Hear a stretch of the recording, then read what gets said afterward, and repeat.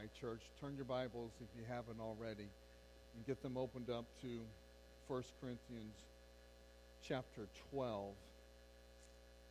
Typically, I'll have verses on the screen behind me, but not for today. And so today, you're going to need to use your Bibles and pay close attention. I opted not to create any of the slides for this week simply for the fact that I had the opportunity to take off for a few days and to go see my family that's still up in Kansas. And so Thursday morning, I got up at 2:30 in the morning so I could hit the road and get out of here. Drove the 560 miles to go and to be with them. Had a wonderful time with all of them and drove that 560 long miles this time coming back. Got here last night, got some rest, ready for today. I'm excited to let you know that if everything still stays on track, that my whole family will be here next weekend to worship with us. And so I say our whole family, that's everybody that's currently in the United States, as our oldest son is in Africa, so he will not be here with the crew, but everyone else should be here. So I'm excited for you all to be able to get to see them and to meet them for a little bit. And so I'd ask that you just be in prayer for them as they should be hitting the road sometime on Friday to take that drive down here. Now, with that being said, we're going to find ourselves in 1 Corinthians chapter 12 this morning, which I think is one of the most meaningful descriptions of the church that we can find in Scripture. I want to begin by reading verse number 12 and 13. It says, "For just as the body is one and has many members, and all the members of the body, though many, are one body, so it is with Christ. For in one Spirit we were all baptized into one body, Jews or Greeks, slaves or free, and all were made to drink of one Spirit." So here we have the human body as a picture of Christ and his church. I love this picture because it is both practical and descriptive. The human body is one organism.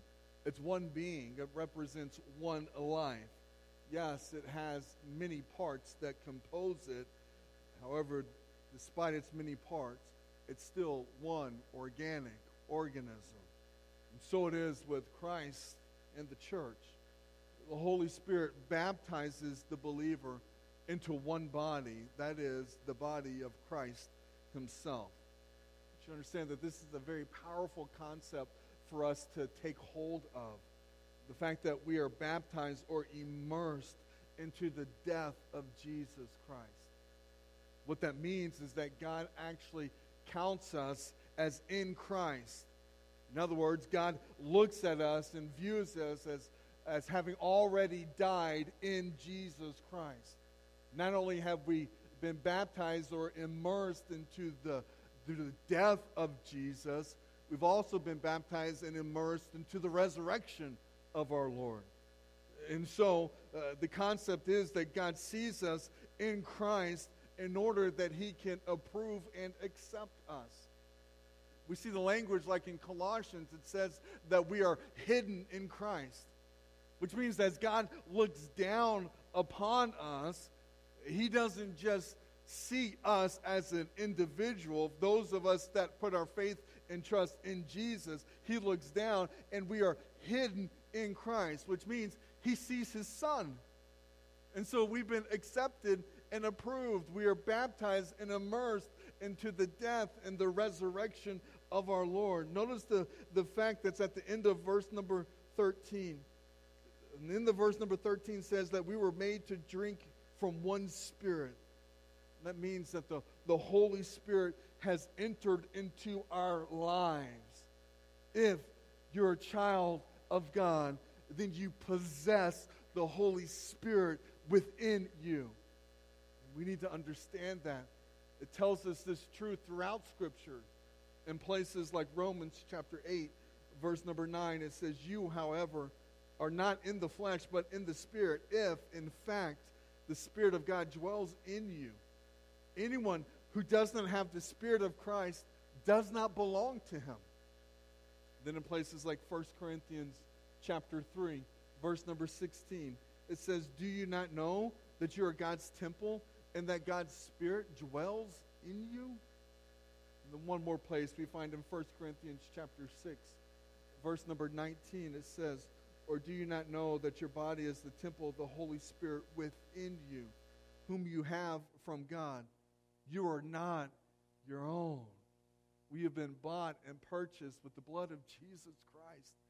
And when you put your faith in him and you express and declare your trust in Jesus, then what he does is he gives us the gift of the Holy Spirit.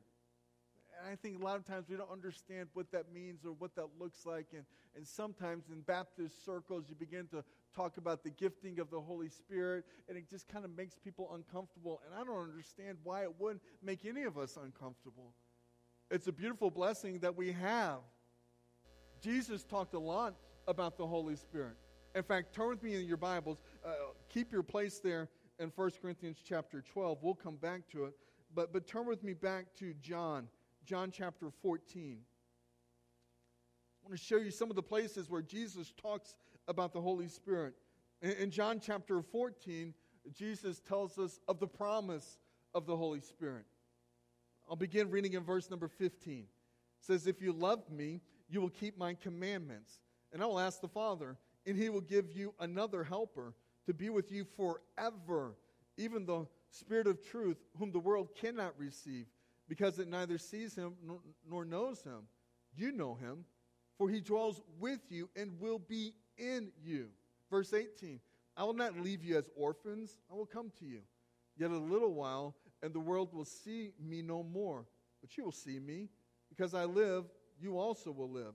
In that day you will know that I am in my Father, and you in me, and I in you.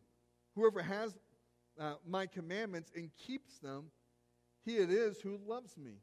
And he who loves me will be loved by my Father, and I will love him and manifest myself to him." Judas, not Iscariot, said to the Lord, "Lord, how is it that you will manifest yourself to us and not to the world?" Jesus answered him, "If anyone loves me, he will keep my word, and my Father will love him, and we will come to him and make our home with him. Whoever does not love me does not keep my words. And the word that you hear is not mine, but the Father's who sent me. These things I have spoken to you while I am still with you. But the Helper, the Holy Spirit, whom the Father will send in my name, he will teach you all the things and bring to your remembrance all that I have said to you." Here, Jesus is just laying out the promise of the Holy Spirit. He's saying, look, something special, something unique is coming. And then if you just look to a page maybe to your right, go to John chapter 16. We see the promise of the Holy Spirit in chapter 14. Now we see the purpose of the Holy Spirit in chapter 16. Chapter 16, beginning in verse number 7. It says, "Nevertheless, I tell you the truth. It is to your advantage that I go away. For if I do not go away, the Helper will not come to you. But if I go, I will send him to you. And when he comes, he will convict the world concerning sin and righteousness and judgment. Concerning sin, because they do not believe in me. Concerning righteousness, because I go to the Father, and you will see me no longer. Concerning judgment, because the ruler of the world is judged." Verse 12. "I still have many things to say to you, but you cannot bear them now. When the Spirit of truth comes, he will guide you into all the truth. For he will not speak on his own authority, but whatever he hears, he will speak. And he will declare to you the things that are to come." Verse 14. "And he will glorify me. For he will take what is mine and declare it to you. All that the Father has is mine. Therefore, I said that he will take whatever is mine and declare it to you." So we have the promise of the Holy Spirit in chapter 14. We see some of the purpose of the Holy Spirit in chapter 16. Purpose like he's going to convict the world of sin and judgment. Not only is he going to bring conviction, he's going to give guidance into the truth. So he convicts, he guides, and ultimately he glorifies our Heavenly Father. So Jesus had a lot to say about the Holy Spirit, the promise, the purpose, and then look at Acts chapter 1. Just go a couple more pages. Acts chapter 1. following his resurrection, notice what Jesus had to say about the Holy Spirit in Acts chapter 1, beginning in verse number 3. He said he presented himself alive to them after his suffering by many proofs, appearing to them during 40 days and speaking about the kingdom of God. And while staying with them, he ordered them not to depart from Jerusalem, but to wait for the promise of the Father, which he said, you heard from me. For John baptized with water, but you will be baptized with the Holy Spirit not many days from now. So he's still preparing them for the gift that's to come. And then in verse number 6, he says, so when they had come together, they asked him, Lord, will you at this time restore the kingdom to Israel? He said to them, it's not for you to know times or seasons that the Father has fixed by his own authority. And I love verse number 8. But you will receive power when the Holy Spirit has come upon you. And you will be my witnesses in Jerusalem and in all Judea and Samaria and to the ends of the earth. And when he had said these things, as they were looking on, he was lifted up, and a cloud took him out of their sight. And while they were gazing into heaven as he went, behold, two men stood by them in white robes and said, Men of Galilee, why do you stand looking into heaven? This Jesus who was taken up from you into heaven will come in the same way as you saw him go into heaven. He's still talking about the glorious reality of what happens when the Holy Spirit comes. And Jesus says, when the Spirit comes, you'll receive power. The power which will enable you to carry out the purpose that God has called you to. And then ultimately, you can read through Acts chapter 2, and there you'll see how the promise was fulfilled.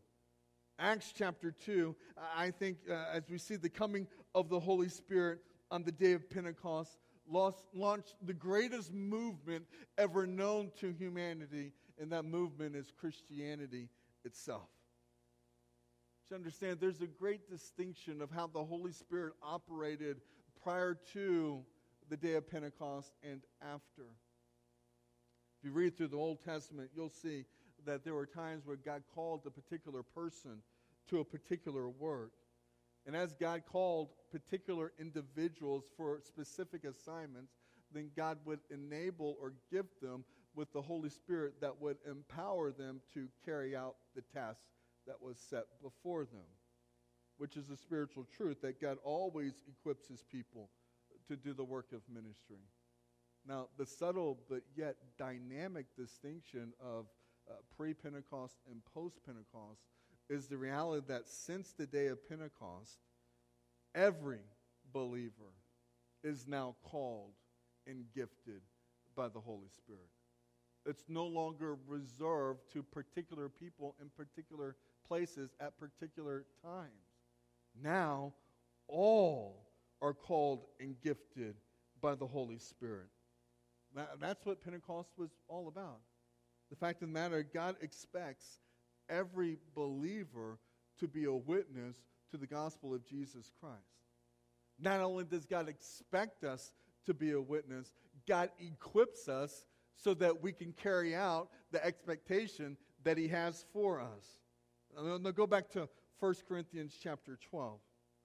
Let's look a little bit more about what the body of Christ looks like. We continue reading in verse number 14. It says, For the body does not consist of one member, but of many. If the foot should say, Because I am not a hand, I do not belong to the body, that would not make it any less a part of the body. And if the ear should say, Because I am not an eye, I do not belong to the body, that would not make it any less a part of the body. If the whole body were an eye, where would the sense of hearing? If the whole body were an ear, where would be the sense of smell? But as it is, God arranged the members in the body, each one of them, as he chose. If all were a single member, where would the body be? As it is, there are many parts, yet one body. I think the reality is that some members in the Corinthian church were experiencing what some of us experience today. Some of the members of the church that Paul was addressing this letter to were feeling a little insignificant. They felt as though they were unimportant or even inadequate.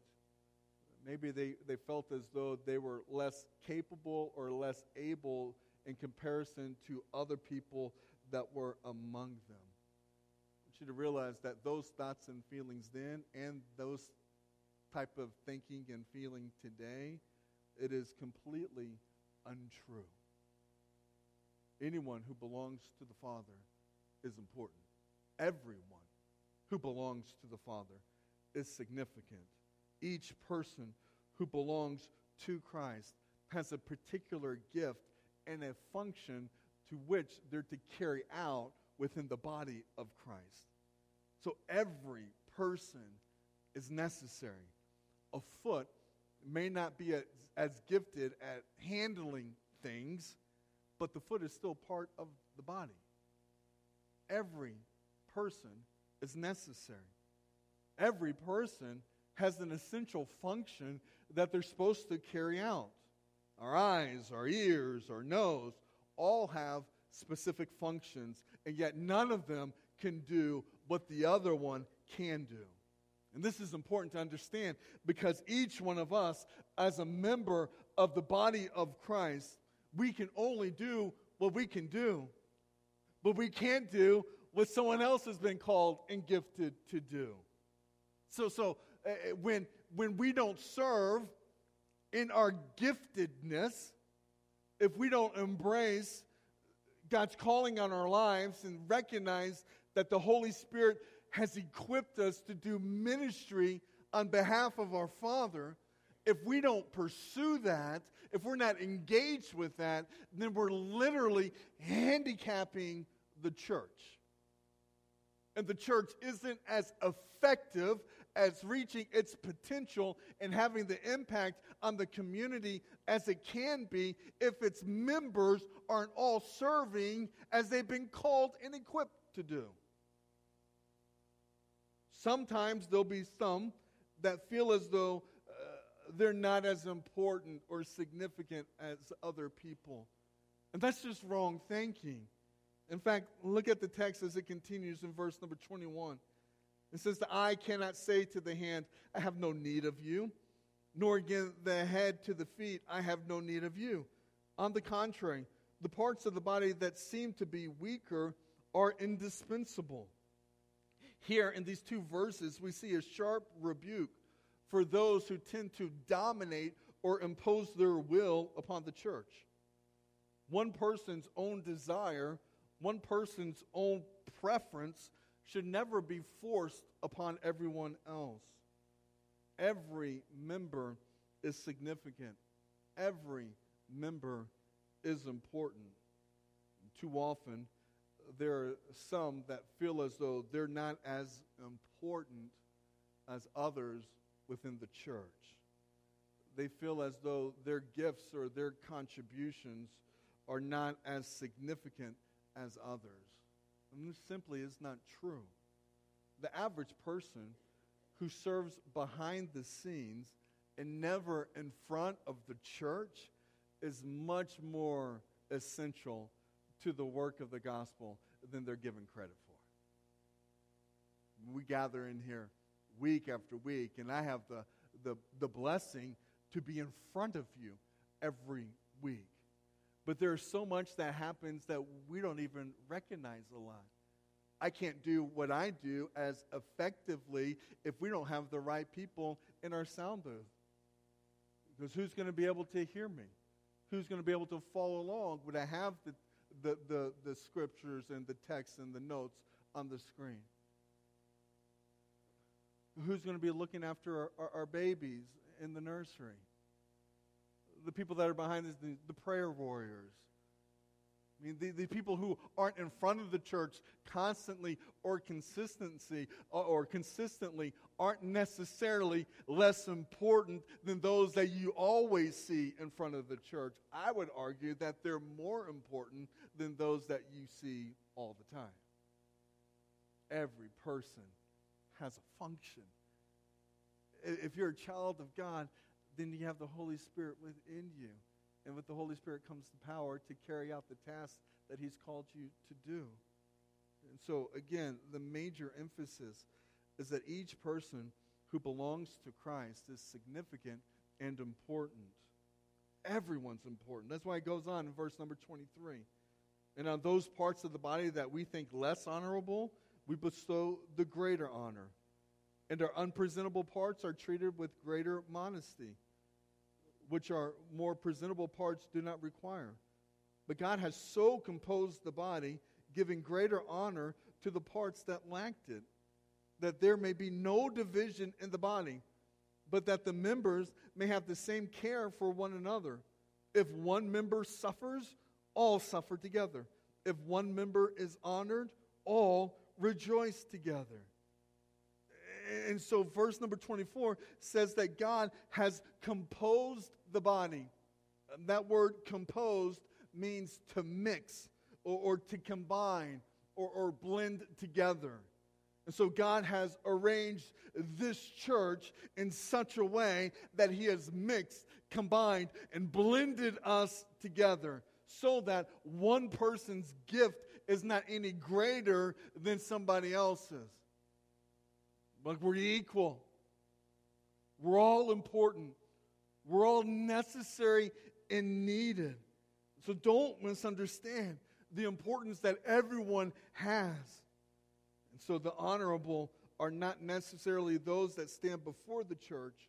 Often the most honorable are those that are never seen, who use their gifts and who function within the church with little or no attention being placed upon them.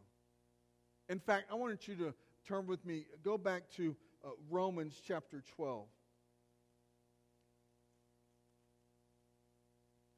And here in Romans chapter 12, it's a beautiful companion text to 1 Corinthians chapter 12.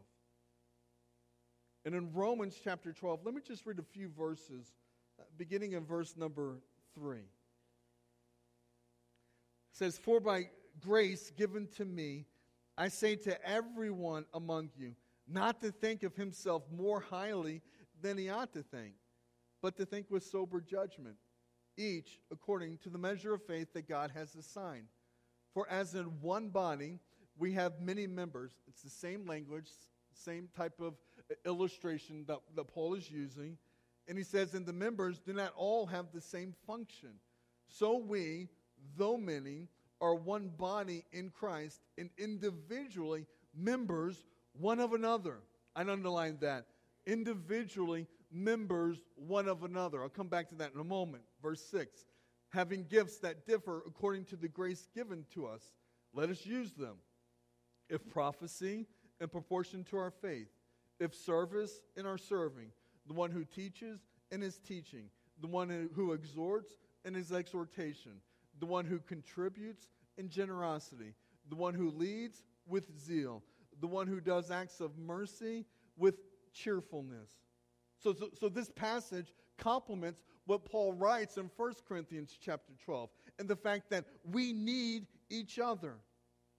Here's the thing that might be difficult for us to grasp, but we also need to make sure that we allow the Scriptures to guide and to direct us in this truth. And that truth is that your gift was not given to you for you. The Bible teaches that spiritual gifts were given to us, but for the benefit of others. 1 Corinthians chapter 12, verse number 7 says that our gifts were given for the common good. So your gift was given to you for others.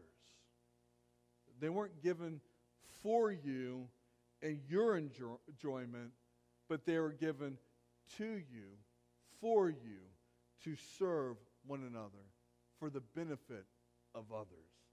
So we have different gifts. We have different needs. And when I read in Romans chapter 12 that we're individually members one of another. One of another. Meaning that we belong to each other. If you're a child of God, then we're connected by faith and that we are one. We're one. One family, one body, one organism. And so the reality is that your gifts aren't yours, they're mine. And my gifts don't just belong to me, they belong to you. And God has made the DNA of this church to be supernaturally infused with all of our gifts. It is not a coincidence that you're here. God brought us together. He combined us. He mixed us together because each one of us has a particular gift that can be used for His glory.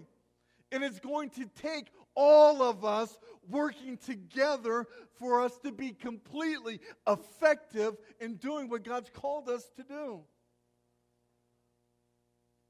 Everybody's got to be engaged. Everyone has to be involved. It's never reached the time where you get to just sit back and let the next generation take over. Let me tell you, when you're released from service, you're released to serve when you're dead. When you're done, then you'll know your service is complete. Until then, as long as you draw breath and you're a child of God, you have the gift of the Holy Spirit, you're called to serve. There will be times when that service will change and transition from one ministry to another. But there's no retirement from Christian service. The only retirement is, like I said, death. And look around. We're not dead yet. Thank you. So we all have a purpose. The truth of the matter is, God doesn't need any of us. But He chooses to use us. Not only does He choose to use us, He then equips us to be used by Him. Oh, I strongly believe that your neighborhood needs you. That this community needs you. Oh, I strongly believe that this church needs you. Not because we need you per se, it's because we need God. And God, in His wisdom and in His divine plan, has decided that He will empower His children with a spiritual gift so that we would serve one another in love. Now, do we all have the same gifts? No. Is any one of our gifts greater than another gift? No. One person knows the answer. No. No. It's not. That's why he keeps on saying, let's finish it out. Verse 27. Now, you are the body of Christ and individually members of it. And God has appointed in the church first apostles, second prophets, third teachers, then miracles, then the gifts of healing, helping, administration, various kinds of tongues. Now, are all apostles? No. Are all prophets? I'm giving the answer. No. Are all teachers? No. Do all work miracles? No. Do all possess gifts of healing? No. Do all speak with tongues? No. Do all interpret? No. But then he says, but earnestly desire the higher gifts. And I will show you a still more excellent way. He said, I'm going to show you a way that surpasses all of these gifts combined. Now, some of our teaching gets this wrong. And I think I got it right, so I'm going to tell you what I think it is.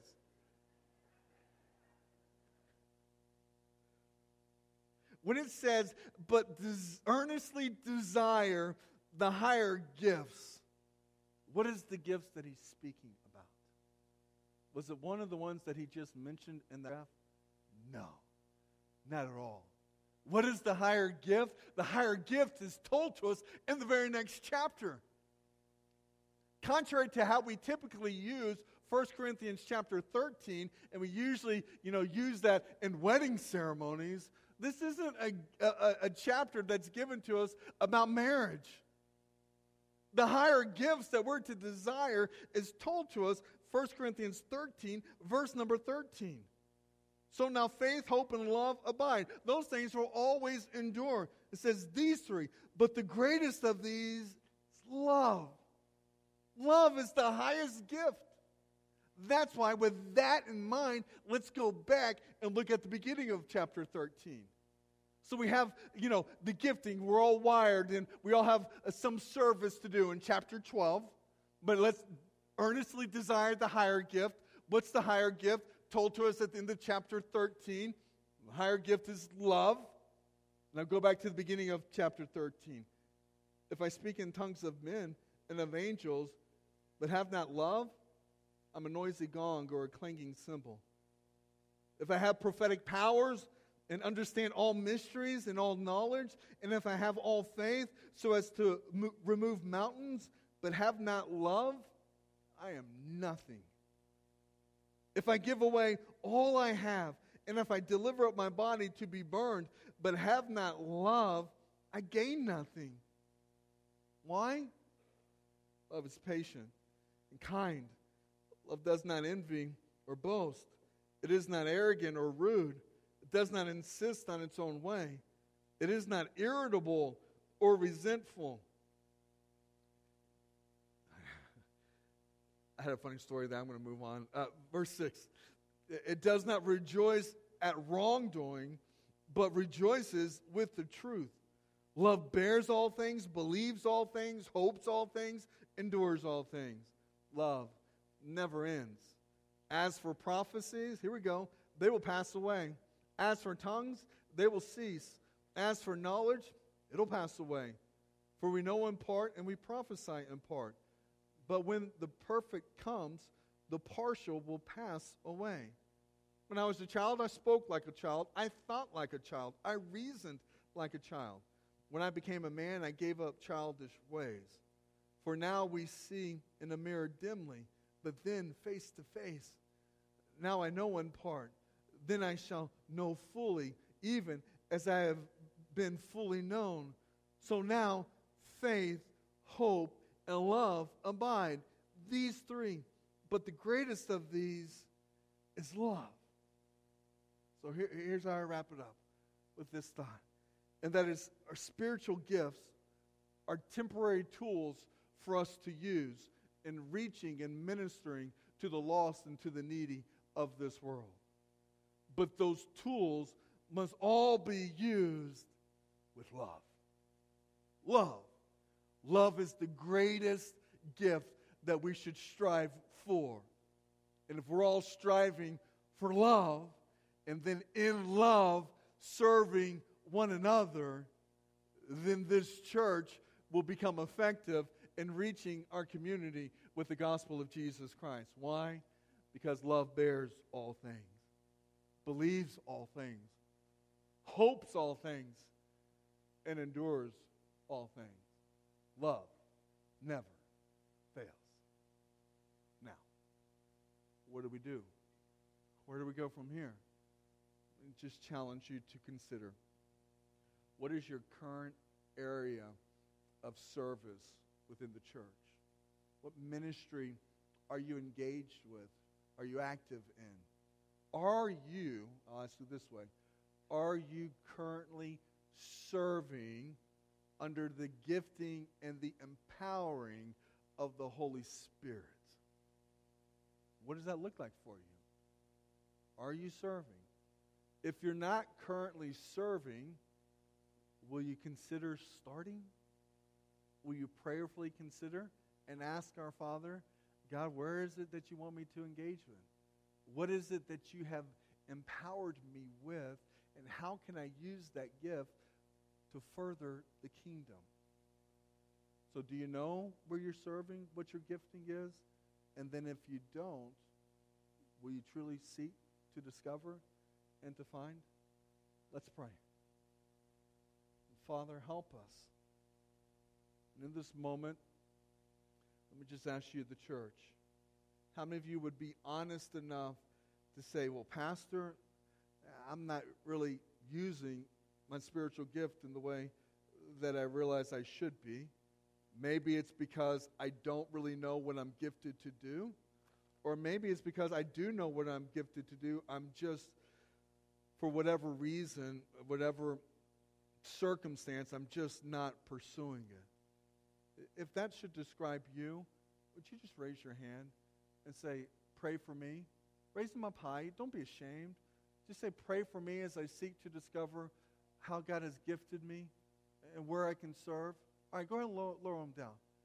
How many of you know how you've been wired and how you've been gifted? You know what you've been called to do, but you're just not engaged. And you know it. And you're like, man, I need to stop. I want to change. If that's you, raise your hand. You know beyond a shadow of a doubt what your gifting is, but you're not doing it today. All right. Father, help us.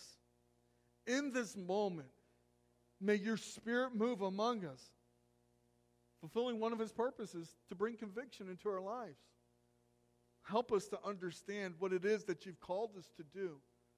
And may we know that the strength of this church is directly connected to the effectiveness and the faithfulness of its people, knowing and loving and serving you. May this be a strong church. May we seek to discover how we've been wired, how we've been equipped to serve you. Be with us in this time of invitation. In Christ's name I pray, amen. Church, do something just a little bit different